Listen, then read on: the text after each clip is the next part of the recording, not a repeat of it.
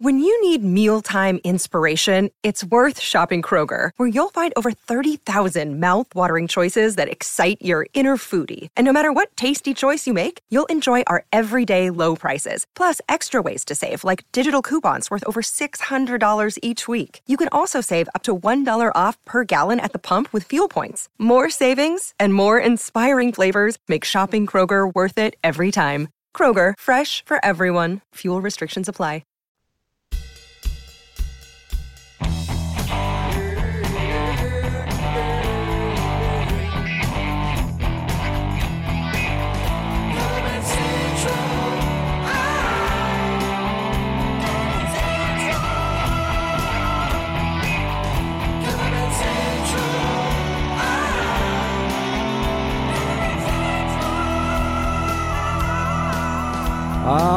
Greetings, everyone. It is the CBC Wizdumb Hour, number 70 for Tuesday, Rocktober 1st, 2019. I am Steve Witchell, back in New Orleans. Tony V, still here in New Jersey. Yes. All What's right. up? Oh, man, so much going on. We are going to announce for this podcast, we are going to announce the winners of the Reverend Guitar Contest giveaway. We're giving away guitar pickups as the runner-up prize, and a brand new guitar, Kyle Schutt series guitar, for the grand prize. And we will be announcing the winner during this show. How exciting is that? Oh, dude, it's serious. That guitar is a piece of art. Oh, it's beautiful. Guy's an artist. You know, it's beautiful. Yes, they put so much care into the creation of this, and we are excited to have this affiliation with Reverend and to be gracing someone with a brand new guitar. But just so they understand, Steve, right? Yes. Reverend is, you know, it's not like a boutique brand. It's a very custom, right down to the windings of the pickups, like the technology and the scientific approach, that they take to making the guitars like that. I mean, it's just, it's really unique, and it's a much different product than you're going to get, from a mainstream guitar company. Agreed. When people make things by hand and put care into it and stuff, that it really makes a difference. Methinks, when you absolutely, because a guitar is really alive. It's a living entity that has come from living things like trees, and it makes a difference. It's alive. And you put energy into it, and it gives you energy back, and it's a beautiful thing. But we don't need to sell the guitar now because the contest is over. That's it. If you're not in now, you're not in. So hopefully you're in. No, understood. The contest is over. Hopefully you're in, and hopefully you are the winner. And Chonk is here, and he screams, "Hola, boys!" Chonk, how's the audio on your end? Because the audio sounds really good for us, and I've been having audio issues all the time. But Chonk, let me know how it sounds over there, up there in Michigan. So a lot going on too besides that, but we'll get to the contest winner. But we have a bunch of other things to talk about. For one, I had my Jersey trip last week. We didn't do a podcast last week. We tried, but we had Skype issues, and Chonk said the audio sounds great, which is so cool to hear. Oh, yeah, finally. Episode 70. It only took 70 episodes. It took 70 episodes. So, yeah, we had technical issues last week, and we tried, man, to get it going. And sometimes it's just Skype that gives us issues, and I don't know what else, because I didn't change a damn thing since last week. But now it's fine, so who knows. But I did go to Jersey on Wednesday last week and came back on Sunday night and had a blast in Jersey. And I know you know about a bunch of the things. Obviously, yes. The fact that I hung out with you. Obviously, yes. You do sure. know that. And you should enlighten the listeners to the other goings-ons that happened. I will. But I do want to thank you again for your hospitality. Karen was a sweetheart and prepared some food for a beautiful dish of snacks with chips and cheese and salami and pickles and then stromboli, which was all delicious. So thank her again for being so such a gracious host. It was absolutely, brother. Anytime. It was really nice. Sukasa. And to describe your place, I love New Jersey. I miss New Jersey now that I went back there. And where you live, where Tony lives, it's more of a sort of a secluded area. It's kind of up in the hills, and he's got this beautiful house and this tremendous backyard where he built the deck, and he's got a big pool there, and then built this whole other deck with a fireplace and ample seating, and just outside nature, and a Bluetooth speaker where we could listen to music. I'm still fascinated by that, to the fact that I can listen to music on a speaker that's way over there just by pressing buttons on my phone. Yeah, outside in nature. In nature. Or not have the speaker. There was times we said, you know what, let's not have any music. Let's just chill. Yes. So musical around us with all of the noise of the forest. Yes, the music of nature. Nature makes music by itself. We don't have to intervene at all. It's there. It's a living thing too. Music is a part of the natural world, which is pretty cool, man. That we get to tap into that and make music too. Chunk said he's coming over, Tony. So okay, come on down, Chunk. So we can have Chunk's going to be here in December, I think. He said he was going to be here in December. I don't know if he's still planning on it, but I hope so. And I hope I'm jamming at that point so he can get up and jam with me.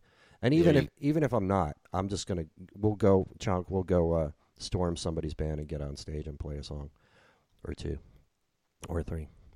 Cuz I know I got a lot of friends in New Orleans. I know people. You connected. Yes, yeah. So yeah, the rest of my trip. Oh boy. One of the primary reasons I went on that date was there was a memorial concert, a tribute concert for Neil Casale. I talked about this. He's my friend who passed away about a month ago now. I was in a band with him when I was a kid. We were in a high school band called Exire, based out of Rockaway, New Jersey. And we did very well for ourselves. We did a record, and actually we put it out on cassette, only cassette. And we played a lot of great gigs. We opened for the headliners that were coming through in the day. It was 1987. So we opened for TNT. We opened for Manowar. We opened for Skid Row before Sebastian was in the band. And we had an opening slot scheduled to play with Guns N' Roses, too. And that was the Guns. That was just when Appetite for Destruction came out, and when they just started to hit. Welcome to the Jungle was the only thing out on MTV, and they were just starting to break, and they canceled the day of the show and saying Axl had a sore throat and blah, blah, blah, whatever. But we ended up playing the show, and then we went to see them the next night. Neil and I, just me and Neil, went to see Guns N' Roses in New York City at the Ritz, the old Ritz. And and they were freaking amazing, just amazing. I mean, everything you would imagine Guns N' Roses was in 1987. They were, but especially at that time in the moment, because they were, they were just blossoming, and they had all the energy and just like I said, to capture that live, it was so fresh. Yeah, it was incredible. Neil and I were both big fans. So I went to this tribute show. And I really didn't know what to expect. They were selling it as this big thing, and they listed a ton of artists that were going to play, including Chris Robinson's Brotherhood, which is one of the last bands that Neil was playing with, and Chris Robinson, of course, from the Black Crowes, and they did a bunch of records together, and I didn't really know anything about the venue or anything about how it was going to be run or I didn't know anything. I just knew that the guy who put the whole thing together, his name's Gary Waldman, he was Neil's best friend and manager for the last 30 some odd years. And I knew he was putting it together, and I knew he wanted me to be there. So that was one of the reasons I said, okay, I was already planning the trip to Jersey, so I figured I'll just bump it up and come here for the show, and then I can do other things while I'm up there. But the show was in New York at the Capitol Theater. I'd never been there either. And got there and met up with the other two guys from Exire. They both came, and it was great seeing them. And then Sure. I mean, 87, right? 87, yeah, 32 years. Right. So 32 years ago, you played in a band with those guys. Original music. Original, all original. We did I think we did one cover. We did Bad Company, Live for the Music by Bad Company. That was the one cover we did. Right. And then to see those guys 32 years later, because you never played with them again, right? After that. I never played with them again. I did see the two of them together again with Neil, the four of us, in 2005. Neil was playing at Starland Ballroom with Ryan Adams and the Cardinals, and he was also doing the opening set by himself. So all of us went and met up, and we took pictures and had a good old time. That was the last time the four of us got together. But we hadn't played since '87 together. But Mike, the rhythm guitar player, I had seen a couple other times over the course of the last few decades. But yeah, seeing those guys there at this tribute show was amazing. And then they started it with one of Neil's wishes was to have them play Exile on Main Street by the Rolling Stones in its entirety, and so they did, and they were projecting pictures that Neil took. Neil was a really accomplished photographer too, and they were projecting them on the ceiling and all over these screens and stuff. It was really fantastic. The vibe in that room, dude, when I went in there, you just felt it right away. It was just so joyful and so full of love, and it was unmistakable when you walked in.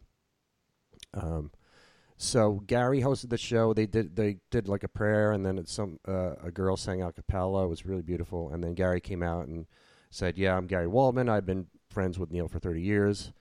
He emceed the whole night, and the way he handled it, he put the show together so brilliantly, with so much care and so much love, and it couldn't have been done better than that. And I'd be hard-pressed to think of a tribute show that has been done better than this. But what he did was he basically told the story of Neil through his eyes, and through his experience from knowing him. And I really kind of wanted to play this audio, so let me bring it up and see if I can. So he started at the beginning and talking about how he met Neil, and in 1987 is when he met him. And that was when Neil and I were playing in Exile. Right. And what happened was we did the record, and this guy, Gary, I knew him because he worked at this record store called Alec Records, which was in Cedar Knolls, kind of on the line of Cedar Knolls and Morristown, New Jersey. And when I was a kid, before I was even playing an instrument, I used to go there. I used to hang out, and I didn't live there, but I used to hang out with a friend of mine there, a couple of friends, and play baseball and listen to records and stuff like that. And we used to go to this record store, Alec Records, because they had this metal section in there. And this was LPs at the time. There were, you weren't even really buying cassettes, and forget about CDs. So I'm talking like 85, 84, 85. And this guy, Gary, worked at that record store, and also a man named Eddie Trunk, who you might know as hosted a VH1 show and has been a successful DJ, is currently on Sirius XM. And he worked there as well. And he was just kind of a kid, too. He was, a few years older than me. But they were into metal, and they used to give me suggestions all the time of the new metal record out, So I had a good rapport with Gary. And when we did the record, when it was done, I went in and I brought it to him, in an effort to try to sell it, through the store. So this was, I'm going to play the audio of it. This was the tribute at the beginning where Gary talked about that, and it's about 3 minutes long, this thing, but it's something that really meant a lot to me. So very cool. My name is Gary Waldman. I'm going to be your MC for tonight. Can you hear it? Oh yeah. Okay. I'm going to tell you some stories about Neil. I'm going to introduce a lot of these people that you may not know of yet. The girl you just saw sing is named Dory Freeman. The shaman you just saw is Robbie Robb. And you're going to see a lot of people tonight, some that you know of, some that you don't know. They all have a deep musical connection to Neil, and that's why we invited them here.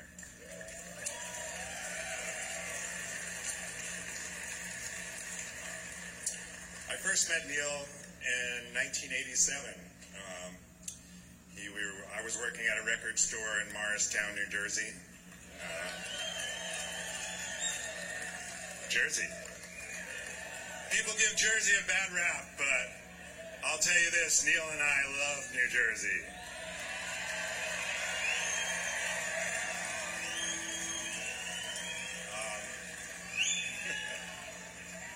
Anyway, Neil grew up a couple towns over from where I worked at a record store.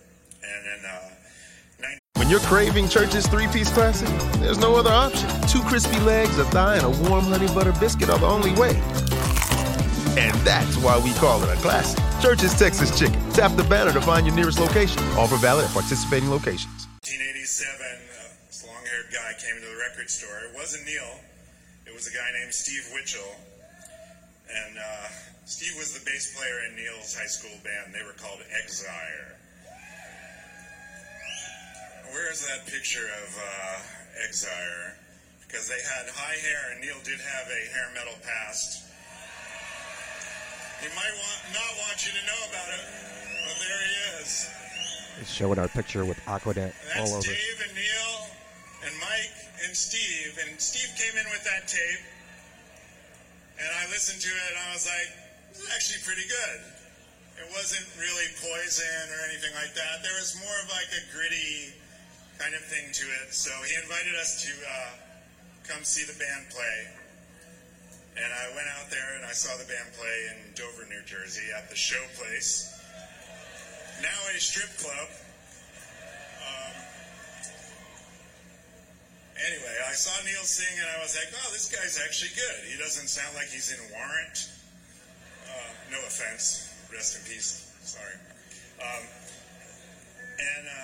Neil and I became friends after that, and I'd like you to give a big hand to his bandmates. Those guys, Exire, they are here tonight.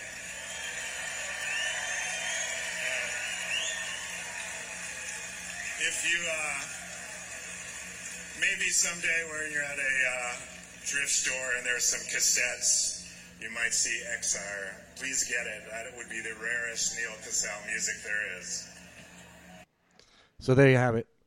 That was completely unexpected and just a tremendous thing for me, for him to do that, to say my name and give props to the band because we were all there.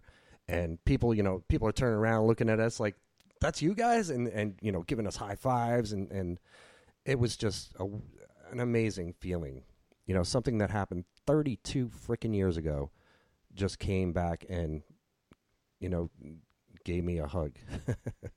Yeah, but think about that. So Neil's whole musical legacy, right? He's been,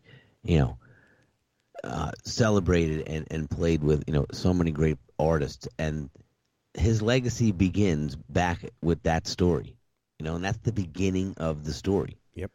So that's, it's very, respectful to Neil and also to Exar and to you guys, for him to bring that up at the beginning of that whole memorial, because it really is, it establishes where, Neil came from, where his roots were, and who he grew from as a musician after that, and who he became, which was someone different than the hairband guy, but he was still, Neil, and he still had that, from the very beginning, he still had the same passion for music that he had right till the end. Yeah, absolutely. And it's amazing to me just looking back that this one, really one thing that I did kicked off in this incredible journey for the two of them. Right. And I mean, it was, you don't think about things like that at the you're time. Trying to get your band, trying to get your cassettes sold. Yeah, that's it. From the business. That's it. He was the one person, or him and Eddie. I knew Gary better than Eddie. Like, I talked to Gary more than Eddie, but I did talk to Eddie at the time too. But he was the only person at that time that I knew that worked in a record store, somebody that I knew by name. So Right. And I'm sure when we were doing the record, I was saying to the guys, "Yeah, I can bring it to I know this guy in Alec Records. I can bring it. We can sell it there." Blah blah blah. This is before the internet, before any of that shit. Before like you had to sell it at your shows or just. Well, dude, props to you because I can remember me and when I was in Eye of the Storm, we wanted to sell our disc, right? And it just came out, and we needed a way to market it. So we made this box that held 5 discs in it and had a back on it. Had the picture of the band, had the album cover, had reviews from like Steppin' Out magazine and Aquarian magazine, at the time with the stuff on it, and it was like a whole display box. And I remember going into record stores, like cold place, like went into the back and look in the phone book, find the record stores that are around. There was like one in Hoboken, there was one in Morristown, I think it was Scotty's Records. There was like we had about 5 or 6 places, and Alec Records might have been one of them back up, and that was about that time. But good, bad, or indifferent, we would go in and I'd say, we want to sell our thing here, and the guy'd be like, no, sorry, like we don't do that. And then I would show him the display thing that we made, and I'd be like, dude, like, listen, you sell them for like $10 each, you give us 8, you keep like $2 for yourself or something, and and here's the display. And they were like, wow, put a lot of time into that. Yeah, you can put it up here, you can put it on the counter, and like all 5 places put it right on the counter by the cash register. Nice. And we probably ended up selling, not a lot, but at that time maybe like 50 discs. Wow, that's a lot though. Yeah, I know, but you think like that's a lot. It is, but it's a lot considering that you're not getting airplay. You're just sitting. Correct. Well, we were trying to push it to like SOU and the college radio stations. You're totally trying to sell yourself. So I get it, and you're selling it to shows, and your friends are trying to sell it for you, and you give them a commission if they sell more. And you like we had 1,000 CDs. There's a lot of CDs to sell. So 50 seemed pretty good. Yeah, I would say so. Yeah, and I did invite him to a show, and it's fortunate that we were playing live too, So I did like invite him, come see us. I was probably a pretty good salesman because I've always been a pretty good salesman, so I was probably a pretty good salesman with it. Hey, check it out, listen to it, and come see us play at the show plays Friday night, whatever.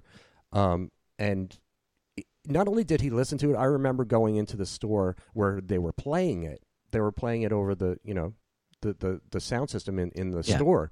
So they were trying to really generate interest. And I know we sold some from there, but I don't remember how many at all. But you got to remember, too, the reason we sold 50 also is because when your friends would say, I want to buy a disc, we would say, oh, go to this record store. Right. Go there and buy it, Yeah. Because it'll help support us. And while you're there, talk to the guy and look around, maybe buy something else. And, try, these places are cool. So, I would say, seriously, out of the 50, like probably 30 of them were people that we sent to the store, Right. Yeah, that's the cool. 15 to 20 was people that just happened to buy it because they're like, oh, it had a cool cover, or they would ask the guy, and we gave him whole description, Right. on the thing of what this was, Right. what it sounded like, who it sounded like, what it was all about. Right. Excuse me, but yeah, it was cool. I miss record stores, dude. I really do. It was so much fun just walking around a record store and flipping through stuff. And I worked in a record store. I managed a record store for 7 years. Sam Goody. I was a store manager for most of that time, and I really enjoyed that job because it was just listening to music all day. Yeah, but like you said, the guy who is at the record store knows the new music because he's going to be selling. Yeah, right? Absolutely. And I would do it too as a worker there too. I would do the same thing. I would try to help out bands. And Sam Goody was corporate, so it was kind of hard to do the local thing, sell them on the counter. But there was a process where people could go through and do it, and they would get, Sam Goody would take a cut and whatever. But I liked being on that end. Yeah, but you know what? You're right, because now that you say that, I remember CD World. Yeah. And also Sam Goody. Tower. We used to sell our CDs there too. They would come and they'd say, "Give me 10, I'll put them in the rack." Mm-hmm. Yeah. And then but whatever it was, we'll give you 15% of whatever we sell it for. Yeah. We but did it didn't matter because you can say, "Yeah, you can go to Sam Goody and buy our disc." Right. People were like, "Really?" And then they go and be like, "Holy shit, dude!" You got. And then I remember back in the day, I remember my friend taking a picture with like a Polaroid camera or something, of like the disc rack, with all the bands in it.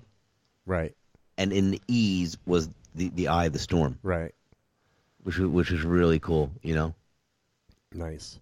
Mixed in with like Eurythmics and ELO right. and you know all these other E's Eagles. bands that. The Eagles, like, look, we're in the same letter as the Eagles. Yeah.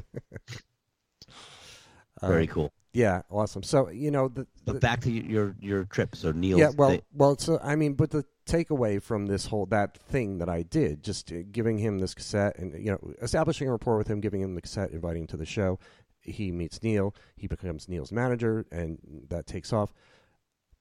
At the time, we probably did pretty well selling the cassette, but knowing me, I was probably disappointed. Like, I wish we sold a ton more. And then the band broke up, and then Neil and Gary became friends more than Gary and I were friends, and I kind of felt envious of that at the time.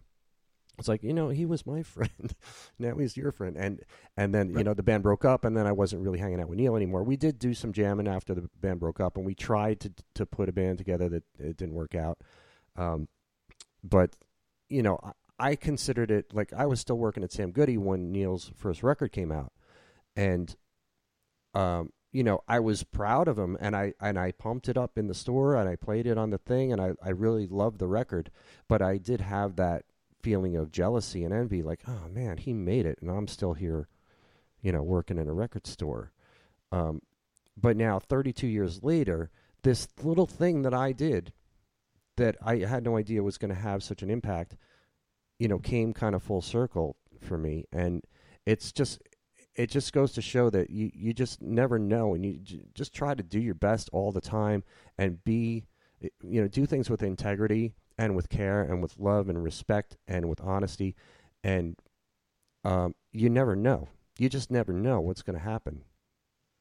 Yeah, when you help others, without taking any credit for it, it just happens that way. You get repaid tenfold later down the road. Yeah, crazy cool. So that was the beginning of my trip, and every single thing on this trip, Tony, went smoothly. Every single thing from I had the plane tickets, I had to rent a car, I had a hotel, I had everything in place beforehand, but there were no delays in anything. Everybody was friendly. Like, both the plane trip there and back were so easy and smooth, and getting the car was easy and smooth, and everything went great. And every day I did something different, hung out with different people that I wanted to see.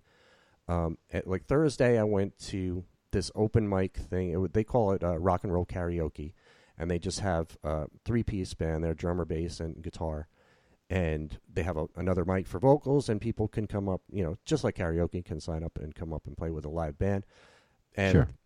And two of the guys in that band, friends of mine, one especially, this guy Rich Mascola, who is a guitar player and amazing guitar player, and he's somebody I've known since the Exire days. Since I met him at a gig where we played at a high school. I think it was Rockaway High School, or it was one of those high schools around there. And it was just a show we played in the gym, and it was his band and then Exire. And I remember that show pretty well. And I met Richie there. And it's amazing that I have stayed in touch with him for 32 years with for the most of that time, there was no Facebook, there was no internet, but I've still always kind of seen him around, or he's seen me around. He would come to see my band, cover band I was in, and I would go to see his bands. So it was really, really, really cool to see him and to just hang out with him. And then 3 of the 4 other guys in a band I was in called Bad Habit, which later became Mad Rabbit, they came out. And the other guy couldn't come because he's got his mom sick, and he had some stuff going on with that. But the other 3 guys came out, and we got up and jammed a bunch of songs. I played most of the songs that night, even though there was another bass player that was there, and he got up and played it some. But the bass player that was part of the hosting band played like 3 songs, maybe 4 songs the whole night. And I had an absolute... That's very gracious of him. Yeah, well, he was happy about it. He was taking pictures of me playing his bass, and he actually posted it on Facebook. Like, here's Steve rocking my bass. And, he's somebody I've known. Bill Costello. He's somebody I've known for a long time. He used to play at Fireside. Yeah. And I played in the band with Bill too. Oh yeah, you were telling me that. Yeah. So he was very gracious about it. He was happy that I was there. He was just happy about the whole thing. And again, the vibe in the room just so great. Such a good feeling. It was so great to see the other guys and to get up and jam a few songs with them, like we never skipped a beat type of thing. Man, it was really good feeling. It just made me.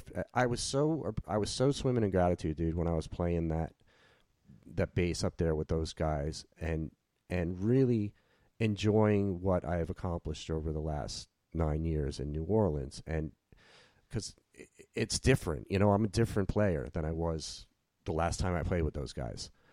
Sure. I'd like to think I'm a better player.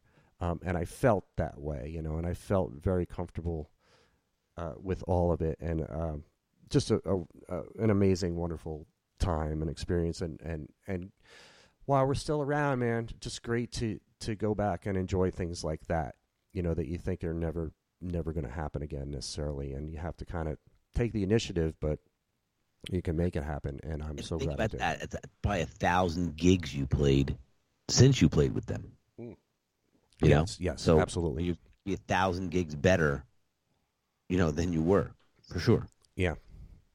And different, too, because stylistically, right, it's different down south than it is up here. Tempos, feels. I talked about that. Yeah.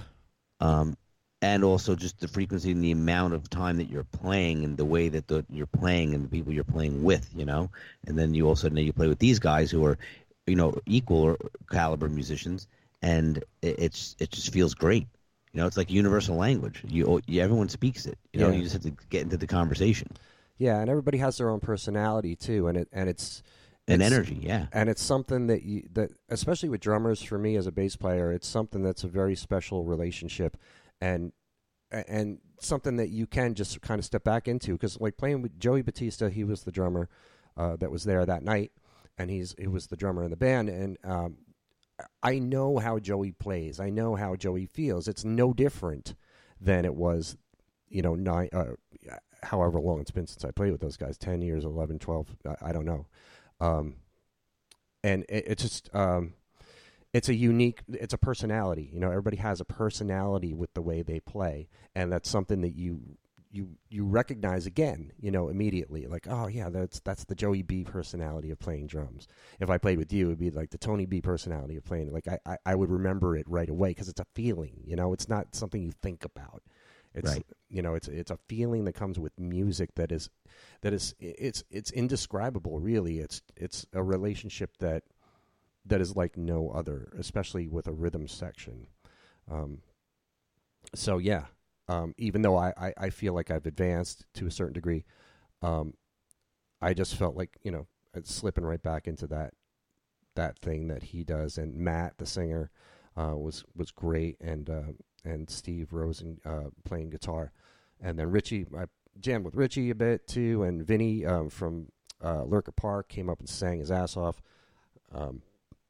Yeah, good times, man. Very cool. And that was my second night in Jersey. Right, so you're 2 for 2. 2 days in, 2 tremendously excellent experiences. Yes, and prior to that, too, I went and had a drink with my friend Adam, who's a photographer and musician. Really super cool dude, full of love, and had a great time with that, too. And then Friday, went to hang out with you, which we talked about. Yeah. Did a Facebook Live, did a little blurb. Yeah. By the fire, had some cocktails and some wine. Yes, and some delicious snacks. Yeah, it was good. It was good to catch up. Good times. Not that we don't talk every week already, but yeah, but I haven't seen you, probably 2 years, right? 3 years. Oh, longer than that. Well, when I came down and played. Oh, all right, that's right. How long ago was that? I think it was 3. It was coming up on 3 years, December. Oh, really? Wow. Ish. Yeah. Wow. Right. Imagine that. How fast did that go? A lot happens in 3 years, man. Jeez. Yeah, it's freaking crazy, right? Wow.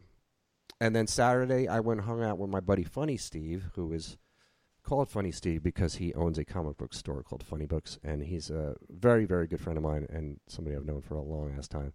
Has he always been Funny Steve? Yep.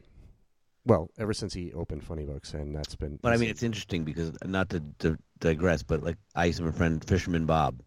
You know, I used to have another guy, Motorcycle Bob. Right. So continue. Just wanted to add that. Okay. So we went to the Jersey Shore on Saturday afternoon. We went to Island Beach State Park. Went in the water. I did some boogie boarding, which I've never done in my life until. How was the beach crowded? It was not crowded, but there was a good amount of people there. It was appropriate for time of year and the temperature of the day. It was a beautiful day. It was in the 80s.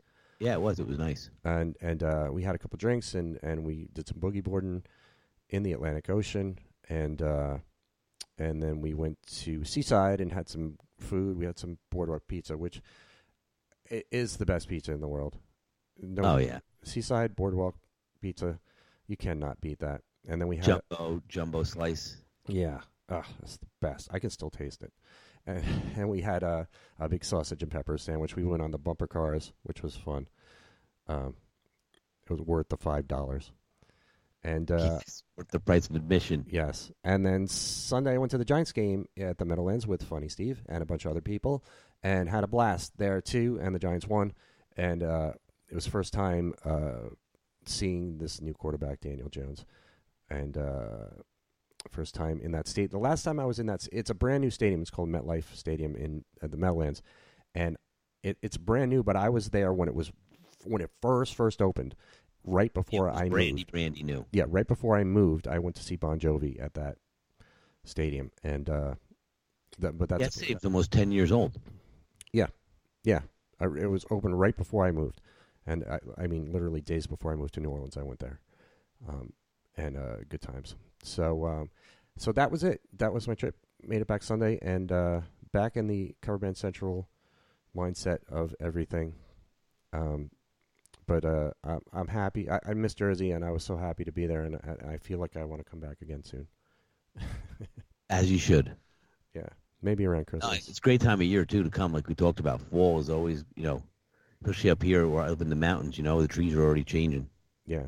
It's very, you get a good fall vibe. There's leaves on the ground already, Yeah, it's beautiful. So, if you're still with us, sticking around, we will be announcing the winner of the Kyle Schutt signature guitar from Reverend. Shortly before the show is over. It is the Wizdumb Hour, so we're going to do it close to the end of the hour. But the Wizdumb Hour. I'm excited. But I have some stuff that I want to talk about, some new stuff, and bounce off of you and see what your thoughts are. Cool. First one. I was in. It's over a week now. What is today? Tuesday. So it's about 9 days ago ish. I saw a post on Facebook from this guy I know, I'm friends with, he's a drummer, saying, I'm looking to put together a band. I need bass, guitar, keyboards, female vocal, male vocal, something like that. So he's a drummer, so I guess he would be the drummer in the band. He knows who I am. I've met him in person a couple times. I don't know him well. But I know he's well-liked by a lot of people that I know. And I sent him a message. He said, private message me with your links and blah, blah, blah. So I sent him a message, and I just said, hey, dude, I saw you're looking for this. I definitely would like some work. I'm available to work. Let me know, what is this gig about? Let me know. And, short and sweet. And sent him that message, and I have not heard anything back in 9 days. Nothing. And on Facebook, when you send a message on Messenger, you can tell when somebody's opened it. Their avatar appears. So, and you assume when somebody opened it that they actually read it. But haven't heard back at all, and that bothers me.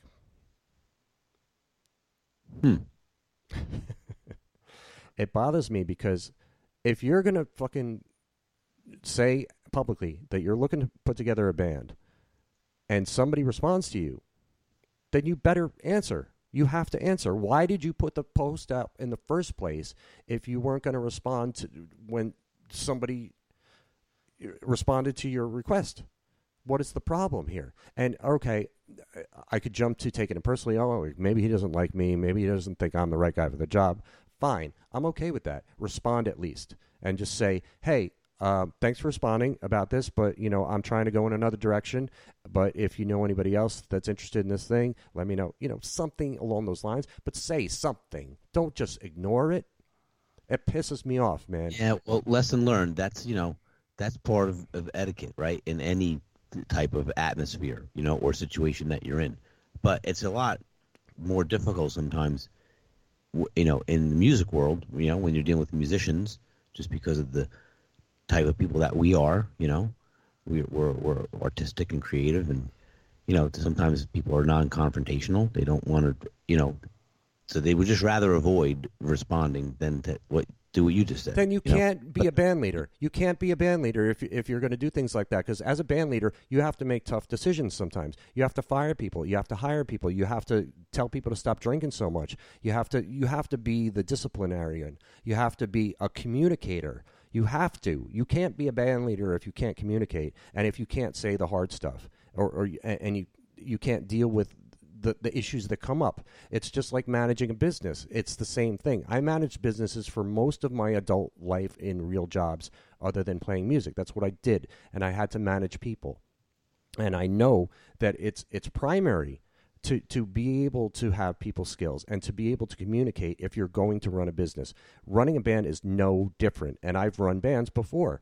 And the biggest thing that you have to deal with when you're a manager of something is and I say this all the time when I worked in retail as manager, your biggest job is to solve problems. Every day a problem comes up and you have to solve it. You have to deal with it. You have to know how to tactfully and quickly respond to whatever the situation is and resolve it. You have to do that. And in a band, it comes up all the freaking time. It comes up daily in a band. If you're playing 3 nights a week or 5 nights a week or whatever, it comes up all the freaking time. So you have to communicate. You have to say the hard stuff. You cannot avoid that, something like that, especially in the circles that we work in where it's a tight-knit musical community. Like this dude, like I said, I don't really know him well. I know he's a good player, and I know there's a lot of people. Anybody that does know him well?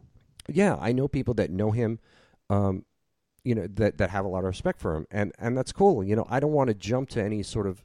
No, I mean, but maybe there's something else. Maybe there's other reasoning behind what's going on. Maybe you can get some intel from somebody else who has some insight. Exactly what I'm doing, because my buddy Glenn plays with him now at the Swamp, right? And he plays with them on Tuesday, Wednesday, or. Like the new band at the Swamp is a clusterfuck, man.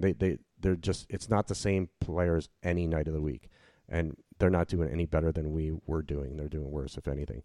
But how does that work then? If it's always a mishmash of different people, it doesn't work. Right? Is there any consistency? Is there any bands in that play in on Bourbon Street that are the same people all the time? Yes. Okay, so this guy, but you said most Glenn of the bands aren't like that. Hang on. So if Glenn plays with this guy at the Swamp on those couple of nights, yeah.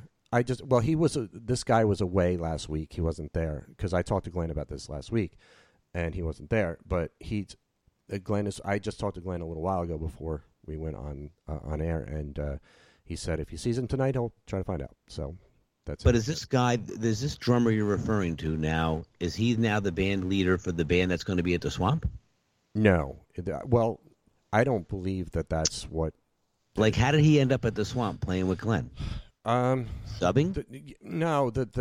The guy that took over after we left... When you say guy that took over, you mean a different band? Yeah, well, the band leader that took over right. when we left had to put together a band. He's a bass player, and that's the drummer he picked for the Swamp. But he's not there every night either. They don't have the same singer every night, guitar player every night, anything. They don't have the same anything every night. So, but okay, so is that drummer trying to put together a band? I don't know anything other than the Facebook post I saw. No, I'm just thinking, listen, maybe he's trying to put together a band to take over the band that's failing at the Swamp. No, it's a Friday, Saturday, Sunday gig. So it'll be at a different venue. Yeah, the Swamp is Sunday through Thursday. It's not. They don't do bands on Friday and Saturday. So I got it. But I don't know where it is or who else it's with or anything. I just know what I know going by the Facebook post that he put up because he didn't freaking respond to me. That's why I don't know anything else. Like, it pisses me off, dude. It's like, you have no right to complain about any other thing that's not going right with your band situation. Yeah. If you can't freaking communicate with people, you have to. You absolutely have to. You can't ignore people, especially me. Like, I don't want to get all. What kind of confidence do you have in his leadership skills if he's not a good communicator? Yeah, right out of the gate, right? No, and we're not just starting off with the simple, step one, common courtesy, right? Yeah, and I mean, I don't want to get all fucking ego trip about it, but especially me. He knows I run Cover Band Central. Come on, man. Like, I know this shit. You Maybe he's looking for something else. All right, I'm just gonna breathe. And that's fine. But point taken. It is fine. I'm not gonna. Yeah, I'm not gonna be insulted by anything if he says, you're not. You know that though. Like you said, thanks, dude. I'm going a different direction, or I already got somebody, or whatever. Yeah, I'll let you know if things change. Yeah, I wouldn't be insulted. If anything, just have the respect to respond to me. Even if it's just like, hey, man, I'm so busy now, I'll get back to you later. Fine. Good. At least you said something. At least you acknowledge the fact that I wrote you. It's yes, exactly. Like you're shooting yourself in the foot before you've even gotten started with this band. You can't be a band leader if you can't communicate, period. Communicate well, too. Like, know how to talk to people. Yes, you got to get some intel on know how to talk to people and be businesslike. Don't be personal about anything. When you're working in a business, if you're playing in a band and you're making money, it's a business. And if you're running that business, you need to be respectful of the people that are working for that business with you. You need to, because you can't do your job without the other people that are part of that. It's a machine. It's a team, and you have to treat it like you're the coach of a football team or manager of a baseball team. We're all in this together, and we can't do it without, if one of the parts is missing, we can't accomplish exactly what we need to accomplish. You need to, all that stuff. Being a band leader is not for everybody, man. You have to have the people skills to do it. But when you say band leader too, are you referring to, like, down in New Orleans? Let's say you're the band leader, right? Yeah. So you go out, you get the gig, you deal with the guy, the bar owner. It's you, like, in other words, you're the band leader, but are you just hiring everyone else to play? Like, you have different guys, like you said. Let's take a perfect example. The band at Swamp right now is different guys almost every night. Right. So there's one guy who's the band leader, but it's not really a band. Right. He's just brokering guys. Like, you're assembling people that can play together, but it's not a band. Let's not confuse the two, right? Right. Well, yeah, agreed. But I mean, the band leader is the term basically down here in New Orleans for people that are in charge of the situation, and they get paid more. They have more responsibility on their backs, so they get paid more than everybody else, which they're entitled to. That's because they're doing a lot more work, and it's a lot of work. When I was a band leader at Crazy Corner, it was just constant. Again, the same thing. You're a problem solver. You have to figure out how am I going to get a singer tonight? My singer's sick. So I had a bunch of times when, like, a singer would call me an hour before we were supposed to play. I can't make it, man. I'm really sick. And now I gotta scramble and get on the phone while I'm trying to get ready and trying to get there and try to find somebody to sing.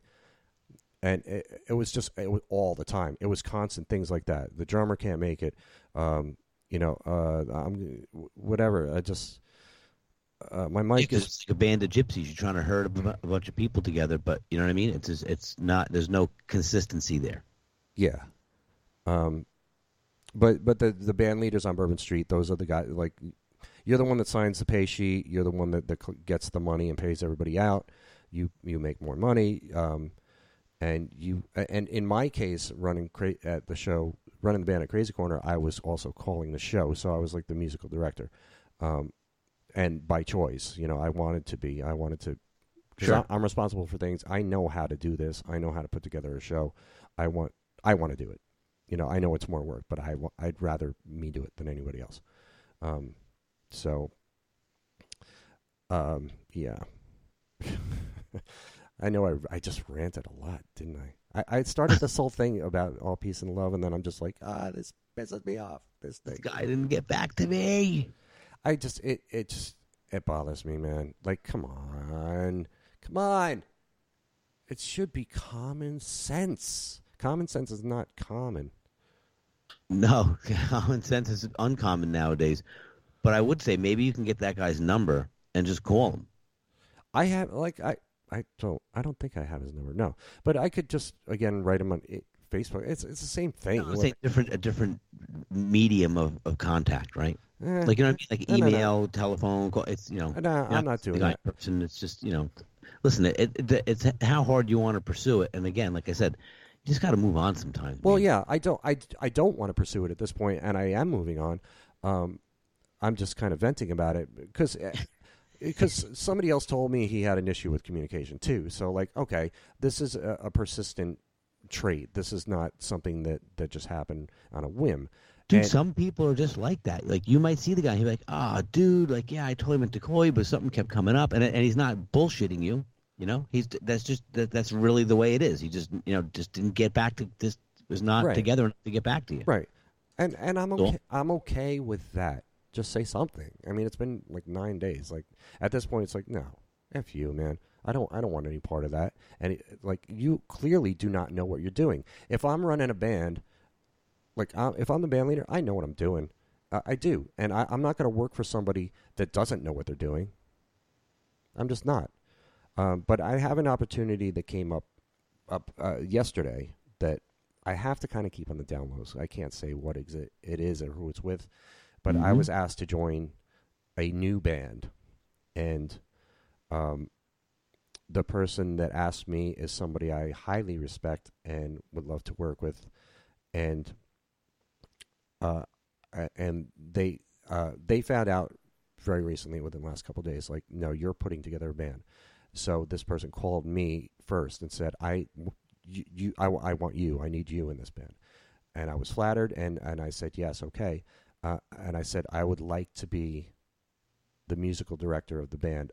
I don't want any more money for it, but I'll do a good job with this. And that person agreed, said, yes, of course.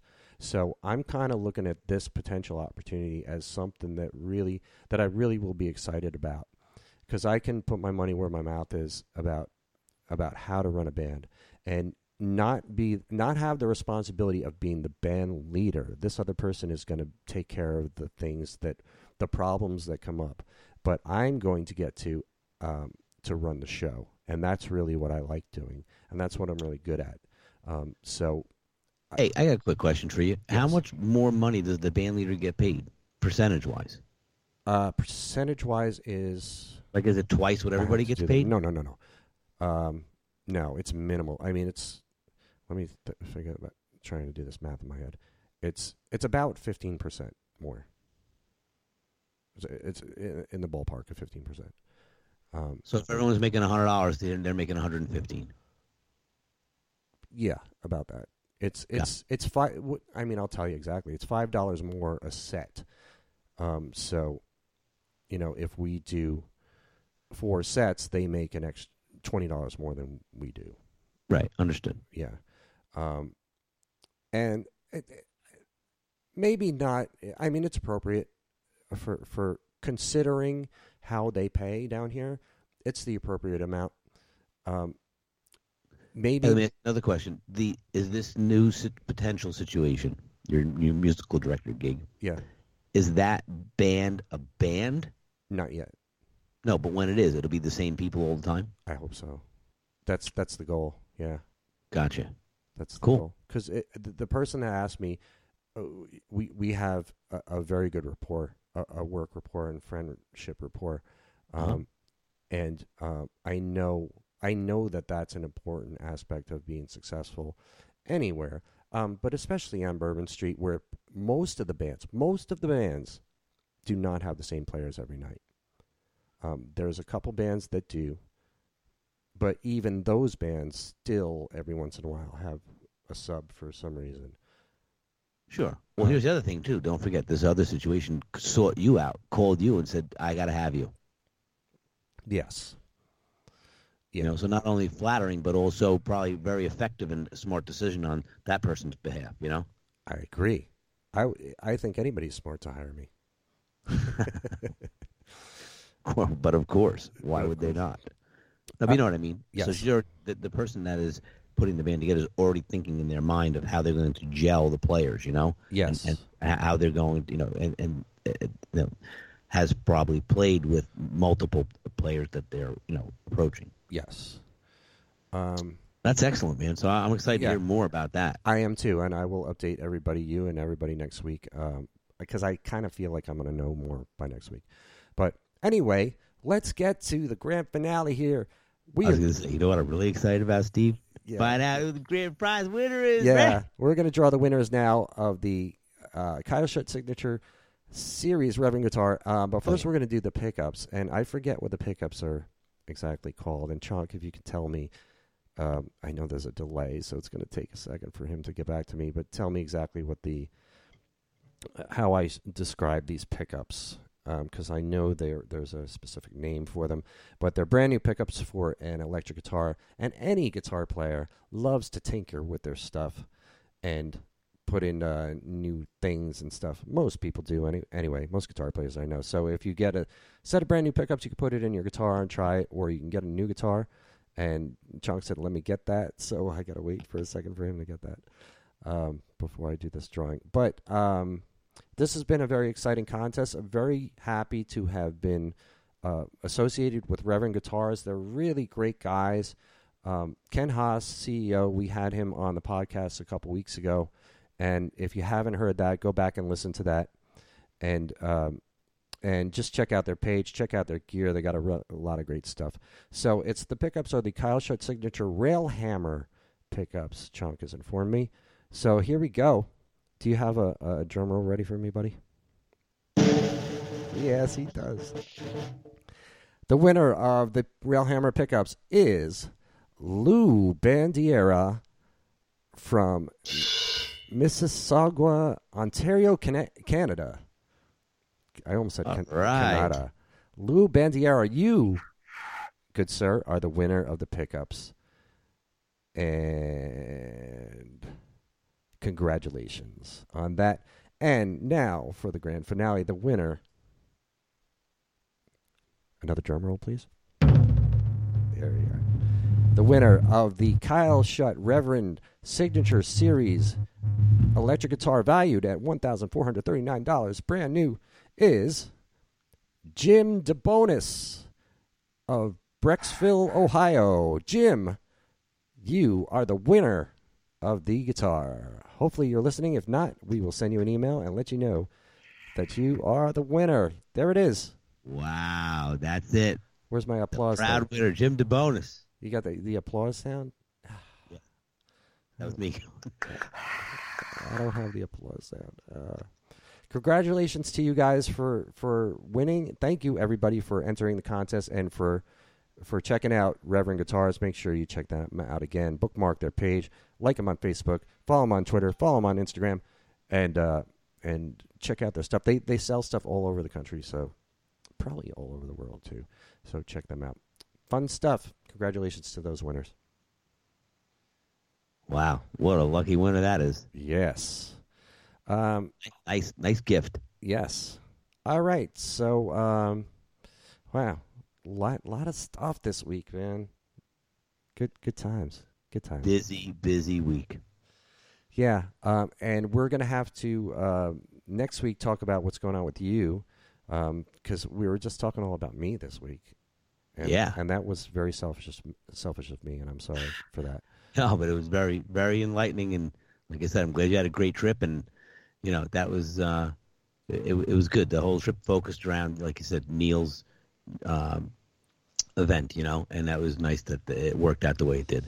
It really was really a special time, and out there listening, man, don't discount anything you do, any step you take that is done with integrity, done with care, done with respect to other people, done with love, is going to come back to you in some way. You don't know when, you don't know how, but it will. So just do things you do out there in your musical world, Just do it with care, do it with integrity, do it with respect, do it with love, and it will work. Even though you don't see it, it will work. Just be patient and stay the course, and treat yourself and other people with respect at all times. Period. You have to, or else you're going to crash and burn. It's the simple truth. All right, coverbandcentral.com. Please go up and sign up for a free profile for you, your band, or both if you have not already. It is going to be the biggest and the bestest website on the internet for musicians. Honest. Seriously, man. Chonk and I, we're banging this out, and we're going to make this thing just the grandest thing you can imagine for musicians. That's the goal. So get in there and get your profile set up if you haven't already. Even if you're not a musician, if you're a sound man, photographer, booking agent, promoter, club owner, bartender, whatever, just get in there and create a profile, and you're going to see how magnificent this thing is going to be. Also, you can follow us on Facebook, facebook.com/coverbandcentral. Join the group, facebook.com/groups/coverbandcentral. We got the VIP group. Listen to the rest of the podcast. Buy the ebook, Cover Band Riches. And I think that's all I have to promote. Go back and dedicate 70 hours to listen to all the archived podcasts. Yes. The Wizdumb Hour. Yes, 70 hours deep. And we thank you. We love you guys.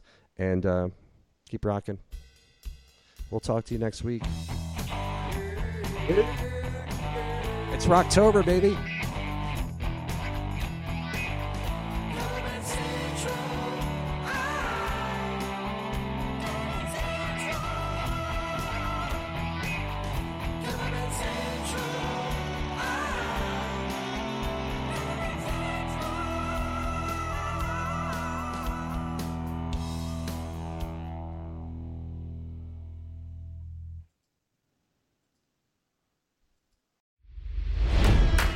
It's NFL draft season, and that means it's time to start thinking about fantasy football. FantasyPoints.com features industry-leading experts and prognosticators using proprietary hand-charted data to help you score more fantasy points. FantasyPoints.com is the place to go for whatever kind of fantasy football you play. Whether you play fantasy football, daily fantasy sports, or do a little bit of everything, Fantasy Points has the meticulously researched content to guide you to victory. And why wait for the fall? Fantasy Points also covers the new spring football league, the UFL. Join the guru, John Hansen, Scott Barrett, Joe Dolan, and other massive names in the fantasy football universe with an exclusive offer. Use code Pantheon for 15% off any Fantasy Points package, including the all-in package, with access to every article, tool, and data nugget that Fantasy Points has to offer. That's FantasyPoints.com and code Pantheon for 15% off at Fantasy Points. FantasyPoints.com, code Pantheon. Score more fantasy points.